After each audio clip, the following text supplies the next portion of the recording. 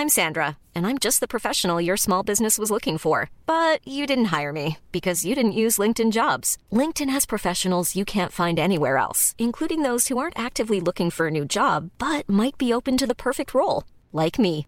In a given month, over 70% of LinkedIn users don't visit other leading job sites. So if you're not looking on LinkedIn, you'll miss out on great candidates like Sandra. Start hiring professionals like a professional. Post your free job on linkedin.com/people today. Everyone knows therapy is great for solving problems, but getting therapy has its own problems too, like finding the right therapist, fitting into their schedule, and of course, the cost. Well, BetterHelp can solve those problems. It's totally online and built around your schedule. It's surprisingly affordable too. Connect with a credentialed therapist by phone, video, or online chat, all from the comfort of your home. Visit BetterHelp.com to learn more and save 10% on your first month. That's BetterHelp, H-E-L-P.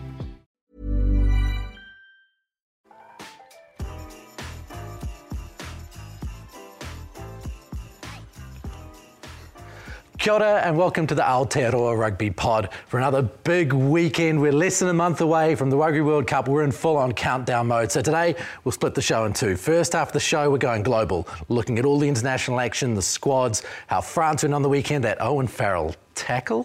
Jeez, Owen again. And then the back after the show, we're going to have a tight head special. We've got Tamaiti Williams, the monstrous All Blacks prop, seen as the future of our front row player here in New Zealand, and also Amy Rule on the announcement of the WXV, this key competition for women's rugby globally, where the best in the world are coming to New Zealand for WXV1 in October and November. We're going to have a chat with her about what that competition means for the Black Ferns and for women's rugby in general, as well as, geeking out, of course, as we always do on elements of tight head play or whatever else it might be. So that's the show ahead. Joining me for the show, as always, on my left, Bryn Hall. Hello, good to be here. And James Parsons. How are? Guys, look, let's start with Owen Farrell because it's unbelievable this guy's been to tackle school. I've failed some classes in my time, physics in particular. I remember being pulled in front of the teacher and told I'd let myself down. But look, this guy, I don't know what he got out of tackle school, but if it's a shoulder to the head with an armless tackle, that's not what they should be teaching. Probably looking at the wrong DVD, possibly. I don't know what the tackle technique is because, I think considering how much kind of ill discipline he has it around that space, you'd have to think that it's going to be a 3 or 4 week job because he's done the tackling kind of introduction and then again 6 months later, I think he did it in January possibly, or that kind of time period, to now still be in that same position. So it'll be interesting to see what World Rugby do, because as a spectator you want to see him play, but at the same time there has to be precedence around the tackle's choice. It's pretty clear, like your record's going to come into it, but it's not to defend him, but doing the tackle school is one thing. That's a period of time where you're focused on just your tackling because you're not playing and you're getting yourself back to get that, reduced suspension. But under pressure, the most rehearsed action will come to the floor. And maybe he needs to, do some, specific tackle work continuously for the rest of his career to bring about that change, because it's not like he wasn't intentionally trying to do it, but clearly he's tackled that way for a long time, and 1 week or a couple of training sessions isn't going to change that. So he needs to make it more. His habit is going low, and it was a situation where Wales were hot on attack, and he really wanted to stop it and probably wanted to be a little bit too dominating, and he just got it wrong. But I think the suspension, unfortunately it's not at the right time, but the suspension might be lengthy and would impact the World Cup. It has to be at least 3 to 4 weeks, or possibly even 6 weeks, considering his track record. And I think as a player as well, I love Owen Farrell, and he's such a great player on the world stage that you want to be able to see the world's best play, but man, I don't think they'll even take into account that the World Cup, they've just got to look at it as an incident. Well, I don't think they will. It's just, it'll cause too much of a stir. Yeah. They've got to throw the book at him, surely. Last time he had it reduced because of tackle school and remorse from 6 weeks to 3 weeks or whatever it was. This time around, surely it's got to be 6 weeks. Well, because it's his third time in international footy since 2016. It is a lot. Well, that's why I'm interested to see what the actual sanction is and how long it's going to be. Because I think it's pretty clear, and I keep coming back to I want him to be able to play, but man, he's got a track record. And so, if it's anybody else or it's, you want to have consistency, it's a 6 weeks. It's a 6 weeks job. I think having got it wrong myself in my career once, when I hit the person, they were knocked out, but I went straight to their aid because I knew they were in trouble. So that remorse factor, it does actually get factored in. I obviously still got punished, and probably at a different period where these weren't such a big focus, so it wasn't probably as heavy as it would be now. But I'm not sure he probably showed that on this occasion. He didn't. Dan Biggar, in his article on I think it was the Daily Mail, he basically said he told him to stop complaining. And they were mouthing off. That was, two guys ready to go at each other on the field, and they didn't show a guy who just knocked a bloke in the head and shown a lot of remorse. I think it's pretty hard in that right then and there. Emotions are high, obviously. But I know, but if they've factored in the remorse previously, it's going to be hard to go in there and factor it in this, because that's I agree, right. Yeah. He's in a lot of trouble, man. That's troublesome for them. They're lucky that they've got some good backup 10s. Very good backup. But, at the same time, he's the leader. He's a big leader, yeah. Massive. He's one of the best players in the world, and his experience, you can't buy that experience around, from all accounts, he's competitive as how he leads well, and so a massive part of that England DNA. So, look, if you're going to lose him for a long period of time, they are on the easy side of the draw, which could help them if he ends up playing at the back end. But I don't know if that's the case anymore. As these weeks up to the World Cup start... If Scotland's anything to go by, jeez. They're really starting to... the pitch is starting to change a little bit. Whether it's just because players are getting opportunities, but there's definitely a lot more of the unknown now than what we first perceived in terms of the sides of the draw. It's going to be interesting as we get to the last week, and maybe we'll really go into the picks after all of these games. But, Scotland, obviously a bit of a bogey team. They were the last team to beat France at home in 2021. But, boy, Bryn, they looked sharp in that. Maybe after that half-time spurt where the French came out hard, geez, they looked good. Look, I thought they had two spurts in that game. Look, I think the first 10, 15 minutes, if you look at the quick ball and the efficiency of the breakdown, and you look at the animation of their backline, the whole backline working off the ball, it was pretty impressive to see. And so when you've got the likes of Finn Russell, who's a magician in that space, of being able to pick the right option, go out the back, but I just loved seeing that first 10 minutes, especially Jip, around the animation and being able to get the ball to space, because in that game, they ran a lot going out the back and trying to get it to the edge. Look, I think the numbers in the 70th minute, they had 600 run metres, 680 run metres, and the French had 355. So they played with a lot of ball in hand and were able to ask a lot of questions. But to the French's credit, they had they scored 2 tries within 5 minutes, just after half-time, and we'll probably touch on Dupont. But yeah, Scotland were good, man. I agree with you, but they did so well and played so much, I felt like it fatigued them. And if you look at that first bit after half-time, it was 4 or 5 minutes, and the game, to their credit, they fought their way back, but you've got to get that balance right. If you suck the tank dry in the wrong parts of the field for no reward, it will come at a cost, or you need to bring your bench on a little bit earlier. And I think in that second half as well, I think they had like 9 penalties as well, so the difference of having that first 10, 15 minutes, not giving away penalties. Though, isn't and it is, and it 100% when you're not getting results. But to that though... You can't question their effort and their ticker, but when you're fatigued, you can... Because even their chase line was scattered. That try when they get back and they counter-attack and the skipper scores, you just need a couple of them just to slow down and get connected. And even if it means you're tackling them 15 metres further back, you're tackling them. You're not creating easy 2-on-1s or 3-on-2s. And I think just lastly on that, why I was so impressed as well, because I think, they could have fell right off with that second half. And you talk around, the tank and obviously being a little bit empty, which is fair enough, I believe. But then to be able to bring the bench on and being able to actually get into a position where it was a drawn game and an unlucky scrum penalty, great for France. But I think they're having a lot of growth, man, taking France to that end, considering with the squad that they had, that French side that selected for the weekend. Yeah, but I do think their biggest challenge in the World Cup will be, someone like Finn Russell can win you games and has natural instincts to attack, and there's no question about that. But, against, I suppose, the South Africans, the Islands, it will be making sure you know when to pull trigger and when to just put the ball back down in territory and say, if you guys want to have a crack, if you want to kick it back, just managing that workload, I think will be crucial, because those teams will be relentless and they won't go away in that 80-minute period. Dupont, wow. You were rather impressed again? Oh man, when are we not impressed with him? I just think, man, his ability that if you're a defensive team and you're consistently playing him, you have to be on for 80 minutes of a test match. And when games are tight, you know, we've done probably had, in our times, you preview people and you're like, all right, this is the guy that's got a head on a stake and this is the guy that we're going to concentrate on. You have 3 or 4 guys that you consistently think about. But you look at, I think, you know, Intermac's try, he was a part of that. Pinod's try, he was a part of that.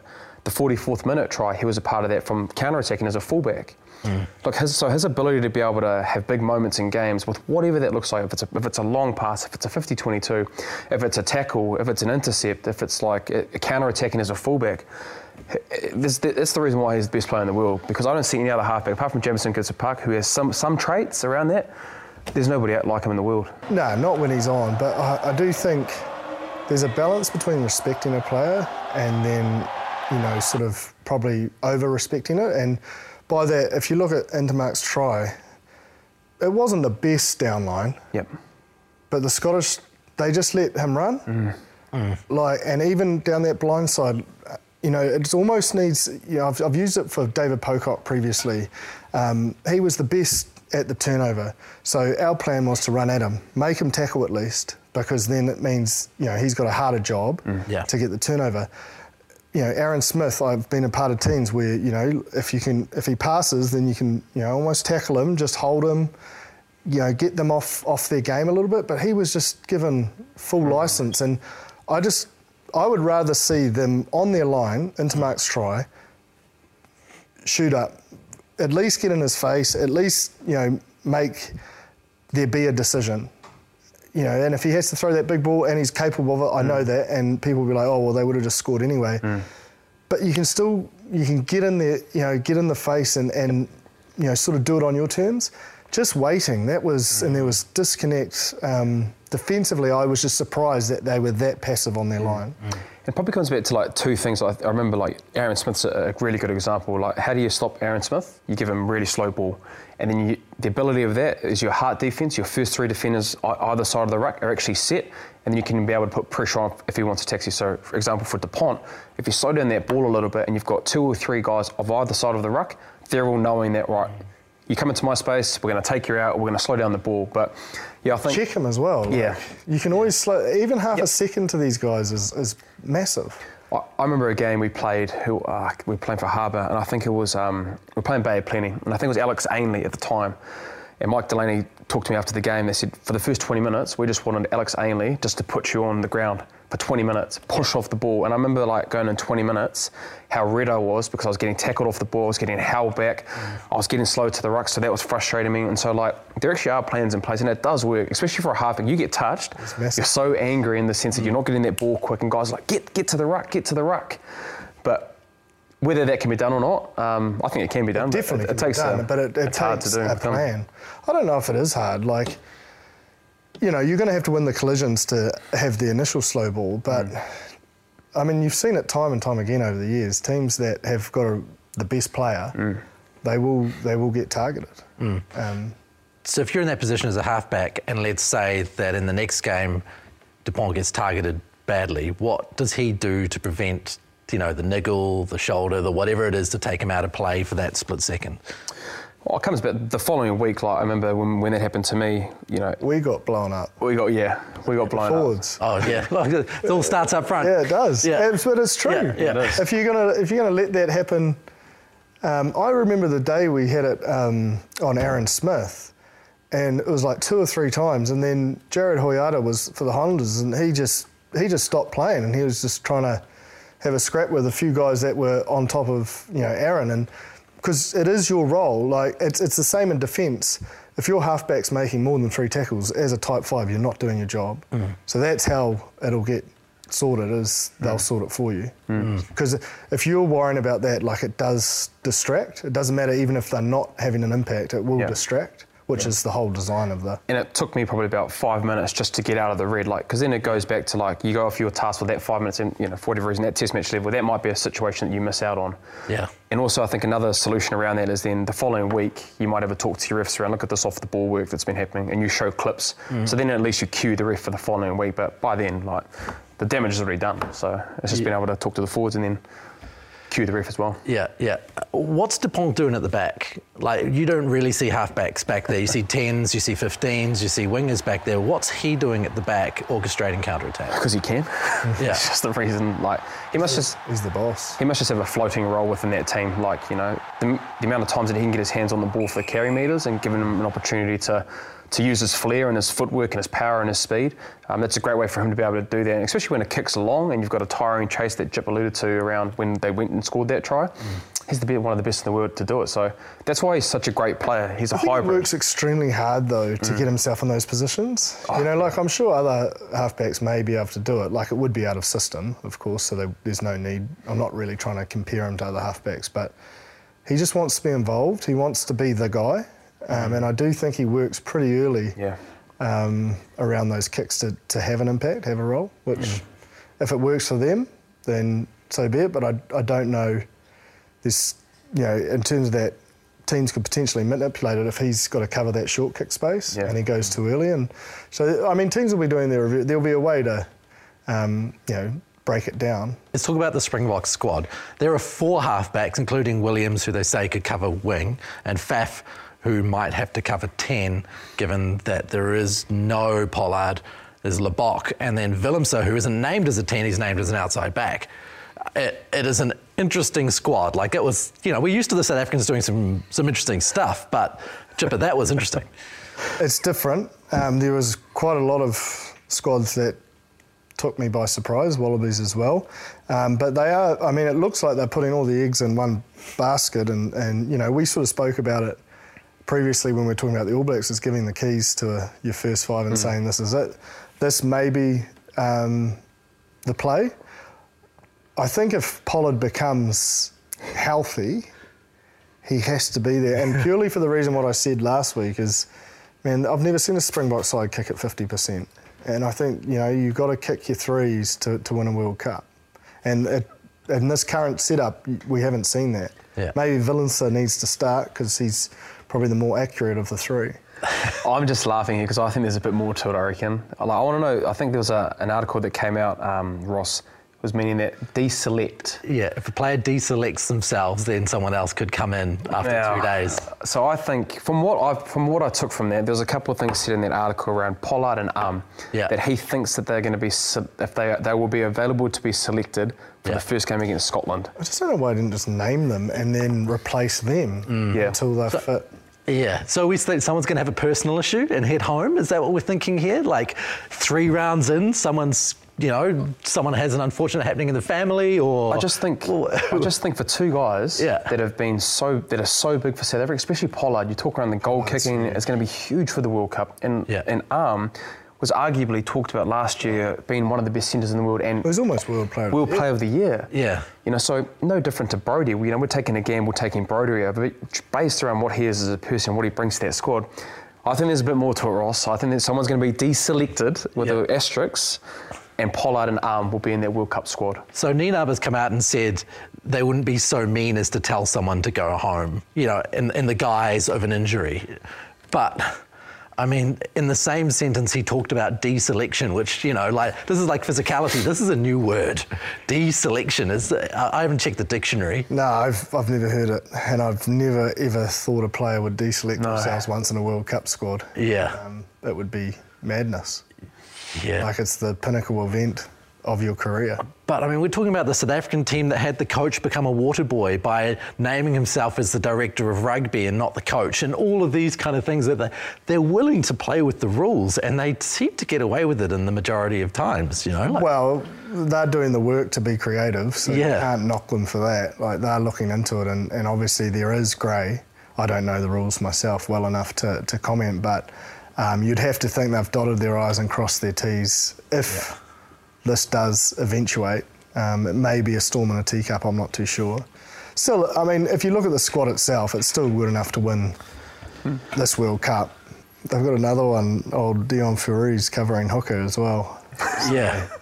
I wonder, about the qualification process. You know, when you hold a certain amount of players on the bench and then it goes to golden oldie scrums because this player is not qualified to be a loose head prop, then you can't have a proper scrum. Like, what is the qualification process? Who do you have to check this out through in order to say this bloke here is actually a hooker?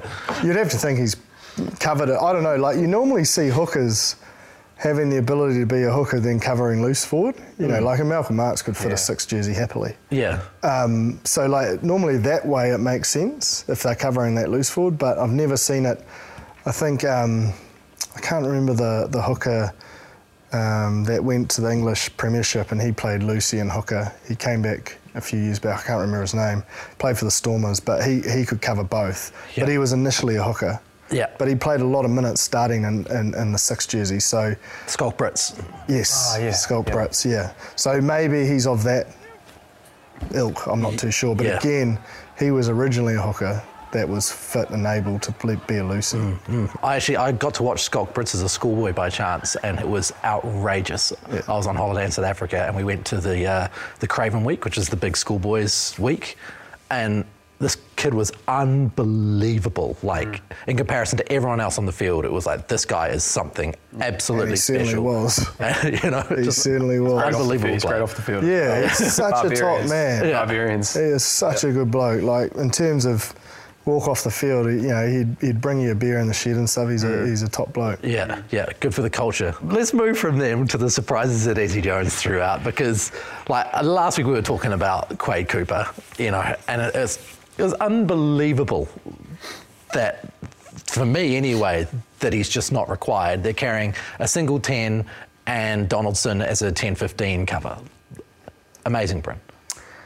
Yep. Considering that, experience I think is pretty key to come into a World Cup. But I think what it does do for a guy like Carter Gordon, and I know it's great to be able to have that experience of a 10 when you're a young guy, but at the same time, when you don't have that person there and you know you've given, we talk about the keys, Eddie Jones has said, mate, we're taking you to the World Cup and you'll probably play every single test match leading up to the quarterfinals or whatever stage they lead up to. So the confidence as a young player to get there, I know being young at the time, and you probably test for this, when you're given that confidence, you know, you're the guy, it doesn't matter what age you are, you're leading our team in that space.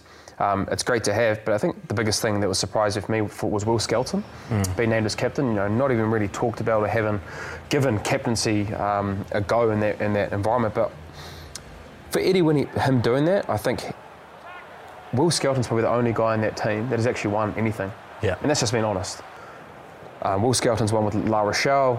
He's won, he's obviously playing a big European Championships game and has an understanding of what it looks like to win. So, and by all accounts, he's actually really good with the younger guys. From what I've heard from him in camp, he's able to really connect with those younger boys and bringing them together. And so I think he'll be definitely more of an actions person. I don't think anything will change in and around how he delivers or he is as a person.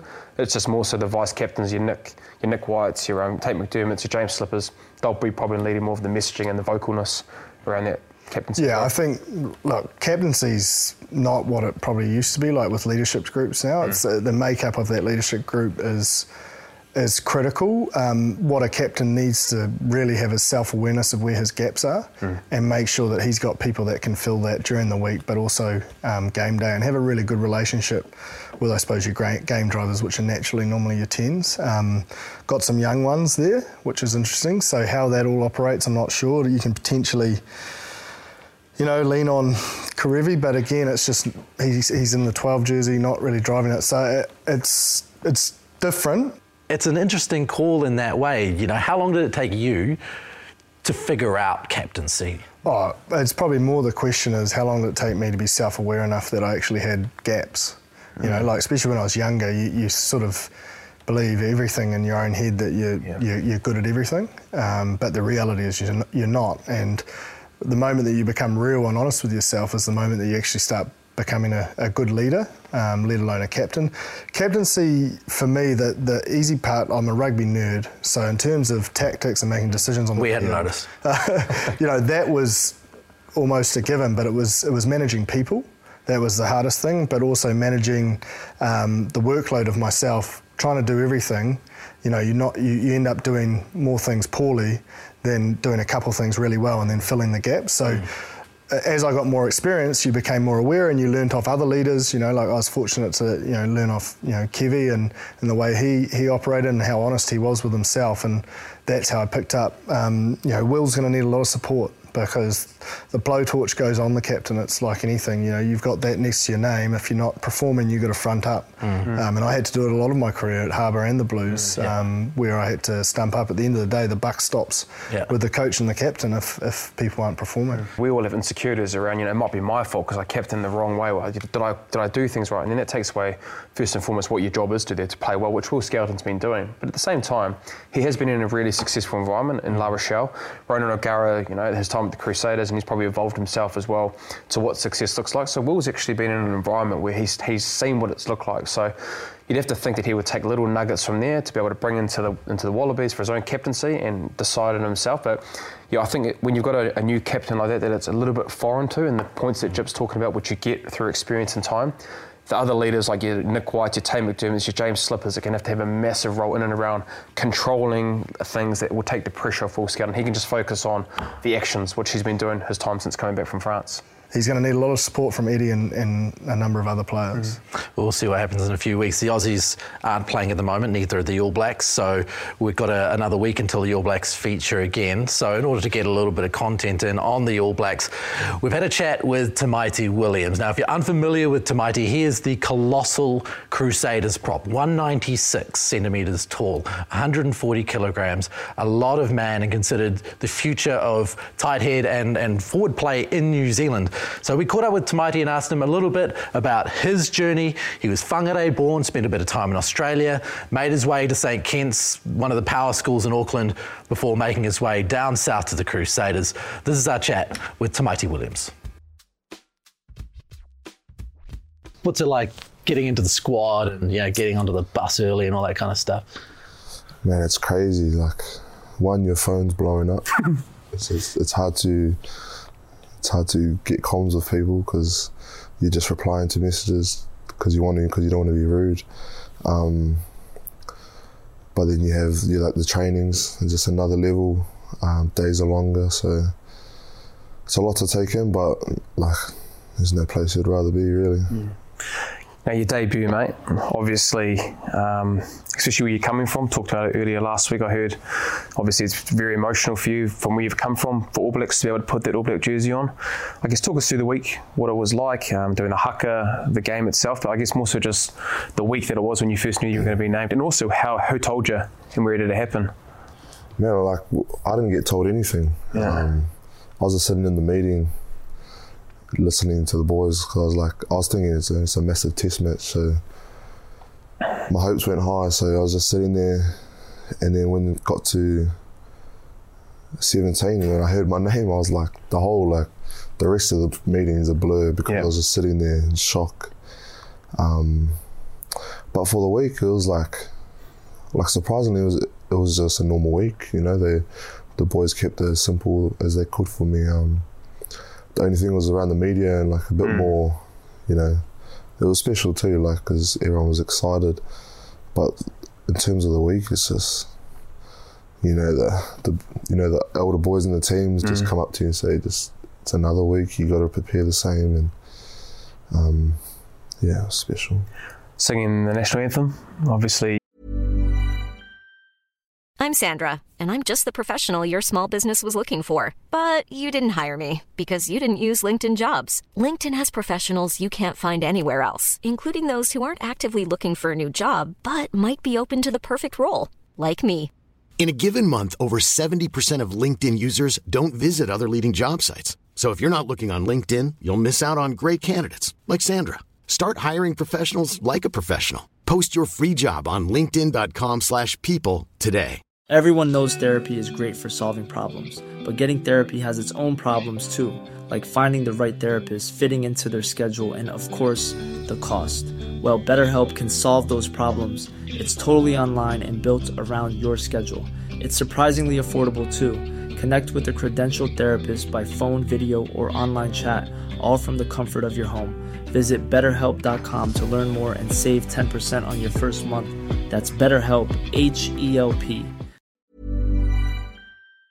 You would have had a lot of whānau there. Yeah. How was that, and doing the haka as well? A little bit different to the Māoris. I hear you don't challenge for a spot on the haka. Nah, far back left. Grateful to be in there. Yeah. But the anthem, bro, I was trying so hard not to cry. Yeah. I guess a little bit overwhelming, you're standing in a line and you're looking out and you're playing for your country. But yeah, the haka was definitely the highlight of my night. As a little Māori boy, I'm sure, as you would know as well. Yeah. It's only something you could dream of in front of a TV, but when being out there it's different. Yep. It's special. Sounds like an amazing experience. Yeah. And against the Springboks, no less, like, it's the place to do it.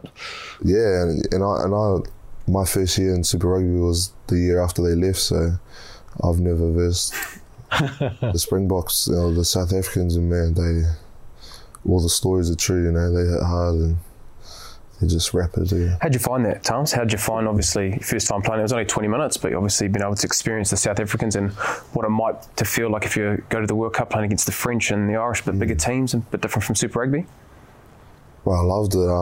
I think I spent the first 5 minutes chasing everything. And, but like, what they say, you don't try too hard. But Yeah. I probably did try a bit too hard and got caught in some wrong places. But once I got to make a tackle and have a ball carry, it was fun because it's so physical, and I like that side of the game. Yeah. So it was fun. Your fitness, you've talked around a lot in the media around your fitness. What did you change? What's the things that you've done? Obviously, Neil Tucker and Tux has been a big part for you at the Crusaders. What have you done in the last 12 months to get performances where now you're an All Black? We have a saying, your best ability is your availability, and because I was so big, I was getting soft tissue injuries because I wasn't doing the work in the off season, or I just came in with a goal. I set a goal at the end of last year, is like, I want to turn up with Nick that I can just train every day at a good standard, which is what we drive down south. And that was the main goal. It all started there, and I think I got 2 weeks out from pre-season, and I weighed myself at 140, and I think I lost maybe 5 kilos over the break, and then I was stoked, but I wasn't satisfied. I started, now I can hit the gym, like, because you and I don't gym very much. You don't need to, mate. See me on a watt bike. Everyone else is doing squats and I'm sitting there on a watt bike. So, but it was a space I never have looked at. Was my recovery. Yeah. And I wasn't necessarily doing more training, but I just think the quality of training was better. Like, guys like Cody Taylor, he's a nerd. He's in the eye. He's doing cold showers, and so I thought if I could take a little bit of that, so when I'm at training, I feel all good, because I've never been a person I just rock up to training, train, go home, do no recovery. But yeah, that's the change of recovery. Just so I feel better at training and I can do more within training. Yeah. So you like a cold shower now? Depends how cold it is outside. Eh? Don't lie, mate. You don't like it, mate. Don't lie. Nobody likes it. I don't like cold showers in pre-season when it's 30 degrees. For you guys like Cody Taylor, obviously having that kind of experience inside you, what has that been like, and how often do you kind of tap into their knowledge each day? Yeah, I'm lucky. Like, he's huge for us. He had to play a pretty big role for us this year because of our injuries. We lost a lot of experience due to injuries in the front row, and I kind of had to step up a little bit. And he was my mentor. He was saying, like, the best way you can lead is lead yourself. So that was also another, like, I had a good hard think to myself and what I could do for the team, because it was a tough year, bro. Like, I think we went through 48 players. Don't quote me on that, but it's somewhere around there. So having Codes take me under his wing just every day, it's special.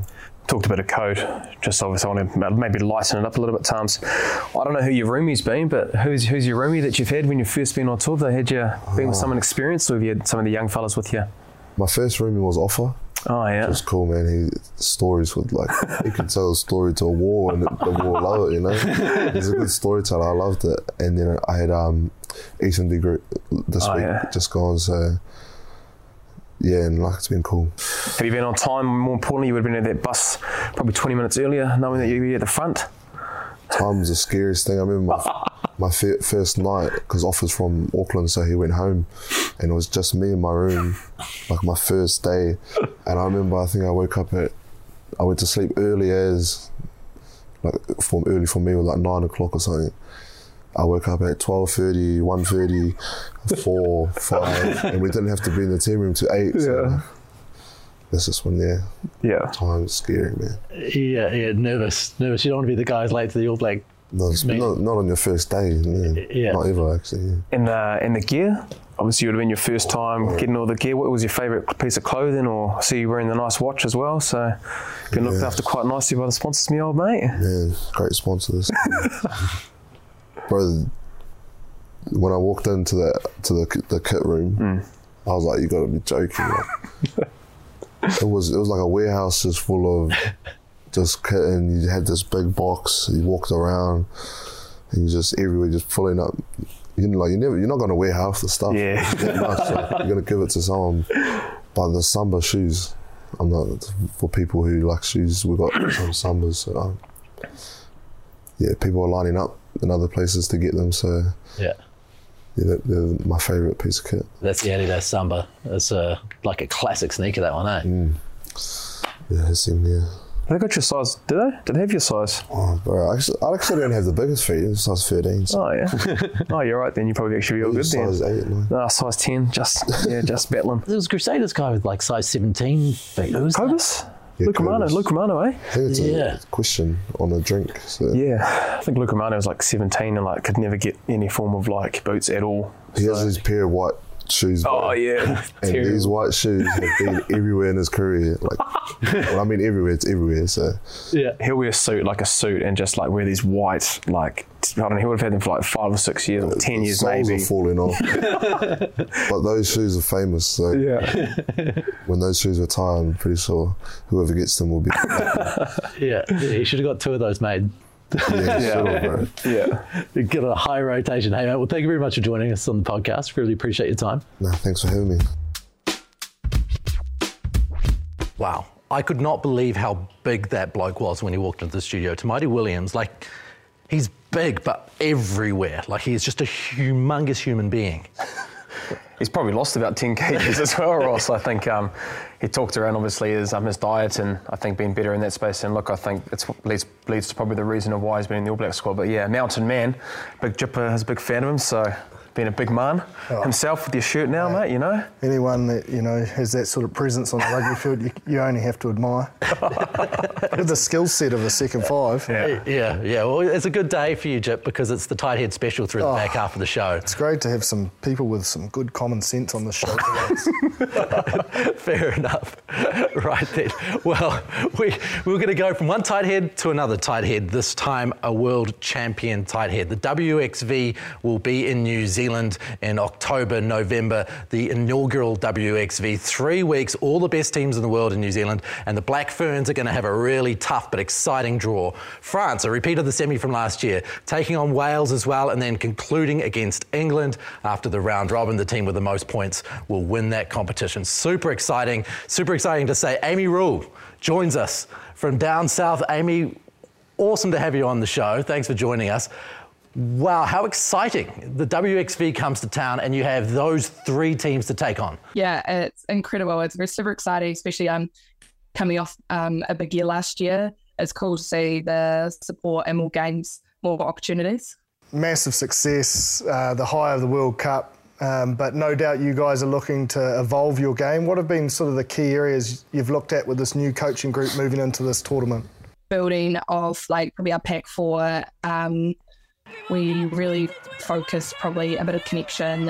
Obviously, there's a new coaching side. There's probably a lot of new debutants coming through.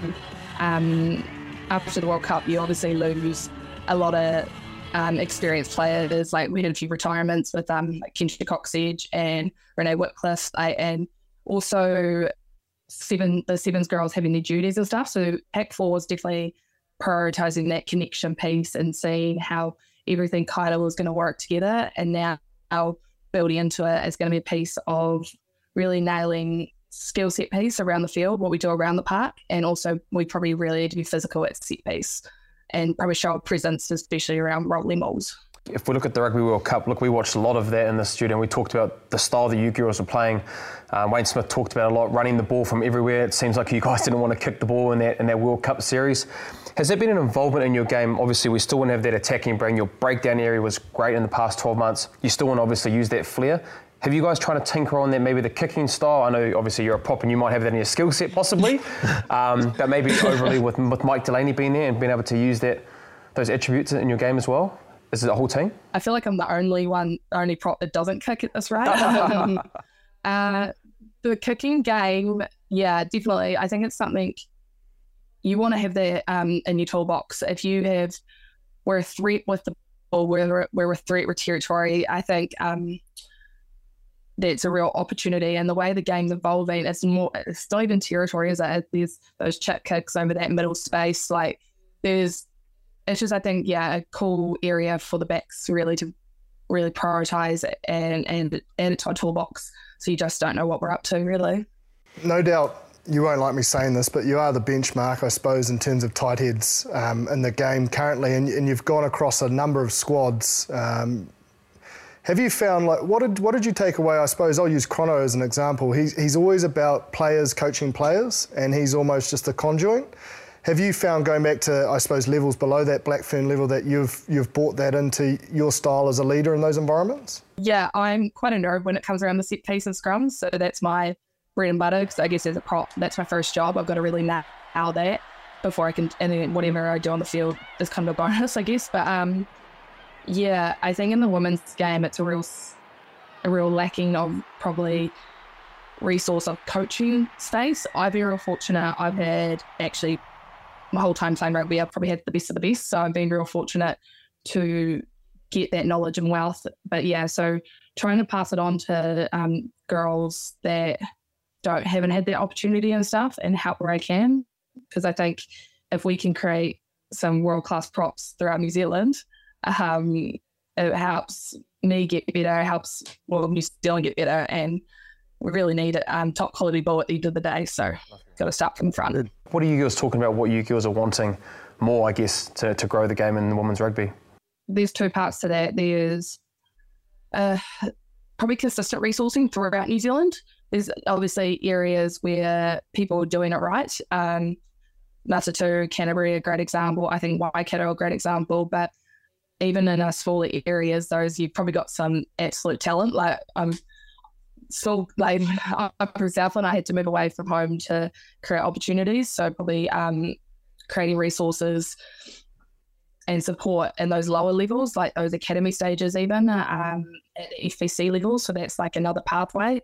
It's not a big leap. And with that Tasman comp, it's actually a similar answer. I think before we merge together, because if you think our Super Rugby over here is semi-professional, you've got an opportunity to train for a good third of the year. So, but over in Australia is probably resources and actually some consistent training and resource coaching and resources to see and just everything. So we've got some actual athletes to compete with before the competitions combine. Chipper touched on it across multiple teams. So you had in Opiki, you had Matatu, then you went over and played for the Brumbies. Now you're playing for Canterbury. You've always got the Black Ferns as well. There's a lot of teams that you've been involved in, and that is, allowing you to play professionally for an entire year across multiple environments. How much benefit do you see in moving from one team to the next in different styles and different game plans? How's that evolved your game, being able to touch on all those different areas of knowledge? It's been incredible. We're all fortunate to have the support to get the opportunities to go overseas, and as well as I think my biggest learning was there's no a right or wrong way of how to do things. It's just there's different ways to create opportunities. So just trying to grab gold nuggets from everywhere I go and trying to always evolve my game and see where I can get better in different areas. I think as simple as running lines, I've even how deep you play or how flat you play. Like, I think there's benefits to both. There's benefits to everything. So it's just being able to adapt and try and be that player that can handle it all. I think that's the key thing I probably learned from my tour so far. Is there an area of your game that, we all have work-ons that you're focusing on? And I know that people watching the show do like to hear about the technical elements. So what sort of drills are you doing to improve that area? I probably strengths. I'm quite an explosive athlete. So, and within my set, so that's really important to me to keep nailing one great at, because that's why you get selected. It's your superpowers is what you're good at. But my 20 will be definitely my bind. I'm probably the only tight head that doesn't use their bind, so that's been fun in that space. And as well as probably mauls and just trying to have that knowledge around the rules and stuff, how you can manipulate that and make my decision making real silky. So it's not I'm overthinking it or second guessing it. I'm just headed and making choices. What do you mean by the only tight head that doesn't use their bind? Sorry, for a lay person, what does that mean? I think a tight head, like your bind is like your key factor. Loose heads, if you haven't nailed your bind, that's probably the first thing your loose head's going to try to attack. So I've really, when I first started tight head, it was all about just kind of just using my chest and locking out and really just making it a battle for myself. But if I can keep my bind strong, then I give a loose head a bit of trouble to try and attack, really. Just to go back a little bit, Amy, obviously want to talk about the World Cup a little bit, because correct me if I'm wrong, you were a part of that when you made your debut. You had that pretty tough series over in the Northern Hemisphere. Is that correct? Yeah. And so from there, we talked about a lot in our podcast around, I guess, the growth that you girls had shown. What in particular did you find that made you win that World Cup? Like, I thought your breakdown area and the way that you were attacking as a New Zealand team was a lot different from that time. Can you maybe give us an insight of why you thought you guys won the World Cup and what kind of led to them, what Wayne Smith really brought in that was the factor that really changed you girls to win that World Cup and make a massive transformation in 12 months? It was probably having some honest and truthful conversations. This is probably a good nugget from Whitney Hansen. It's having the tough conversations with the right people and instead of having the easy conversations with the wrong people. So it's a piece around like we needed to be honest with each other of what wasn't working, what we need to do, and how we're going to do it. And it was probably pretty confronting. We had that big review process, and then obviously New Zealand Rugby supported us and like, okay, this is what we need. And then we obviously had some legends come into the game like Smithy, and Smithy's coaching style, it was very direct, it was very honest, and it was probably consistent with also having Bunting coming in with that cultural piece, keeping an eye on things as well. But yeah, that year we knew, I think it was being honest with ourselves, and it's like, it's going to be a tough time. And it's like you're all in or all out. And I think that's what we all chose, all in, and it all worked out well. Sure. And so does that set a platform now for that kind of honest conversation? Is just something that happens every single day? It's not something that has to happen as a big conversation, it happens as a group of small conversations? 100%. There's always review places and like put in place now, but yeah, it's definitely the small conversations you have within. And it's also that I think a big word is trust that like within each other, that these conversations aren't to put each other down. Like we want the best from each other. Like we're a team, and we've got a job to do. So it's about being honest with each other and having trust. Now, before we move on, weekend Canterbury, including your front row, which is epic in the FPC. Having you, Georgia Ponsonby and Pip Love in the same FPC front row is kind of scary, I'd imagine, for the likes of Hawke's Bay. 84-14 was a big win, really good effort. You guys are looking very, very strong. You happy with the progress? Yeah, it's awesome. The red and black is something special to us. It's a real family environment. It was awesome, like the first games, that seeing the young guns when they played against Waikato, like wasn't the result we were looking for, but awesome to see them showcase their skills and show the depth we have in Canterbury. But yeah, I always love scrumming with my buddies. I think we've been scrumming for a wee while now, so it's second nature. So that's awesome. And 2 more rounds building, and then we're into semis. So it's probably gone a lot quicker than I would like. But yeah, it's been epic. They're my team. But, hope you go well against Auckland in a couple of weeks' time. Yeah. Appreciate it. Awesome. Thanks so much for being on the show with us, Amy, and all the best for the rest of the year, including, of course, the WXV come October, November. Awesome. Thank you for having me. Big thank you to Amy Rule for joining us on the show and talking about the WXV and, of course, her performances with Canterbury. A hell of a front row jipper down there in Canterbury. I mean, at test match level, they dominate. Yeah. So FPC, it's a crash course. What to do and what not to do. Yeah, it's just put it that way. Sets you up pretty well for another title run, surely. It certainly does. Yeah, it's a big factor. I don't need to labour that point. Okay, let's have a bit of a chat about this weekend. There's going to be some more internationals going on, more preparation for the World Cup. The games we've got coming up: Barbarians, Samoa; Wales, South Africa; Georgia, USA; Ireland, England; Italy, Romania; and France, Fiji. Let's focus on 3 of these in particular. Wales, South Africa, obviously. We've spoken already about South Africa earlier in the podcast, trying to figure out what they're going to do. Are we going to start finding out what South Africa are going to do this weekend, or will they continue to hold their cards up their sleeve, Brent? Oh, look, I think you'll see a kind of mixed squad around who they'll want to be able to play and given that kind of that game time, but yeah. Cards will be up sleeves. Who knows what's going to happen. We might see Pollard run out there, actually. Who knows? Maybe he's taken some big carve and had some cover, and we'll see him running around. I don't know. So people will be deselected. They won't give too much away, I don't think. Yeah. What about Wales? Obviously, they did pretty well against England. I suppose the only thing they'll be frustrated with is they didn't take full advantage of when they're down to 12, 13. That would be... They conceded a try. And sometimes... it happens with teams with yellow cards that it just brings a more desperate edge, especially defensively. They were desperate, England, and, one thing they can take out of it is they did phenomenally well to win that test.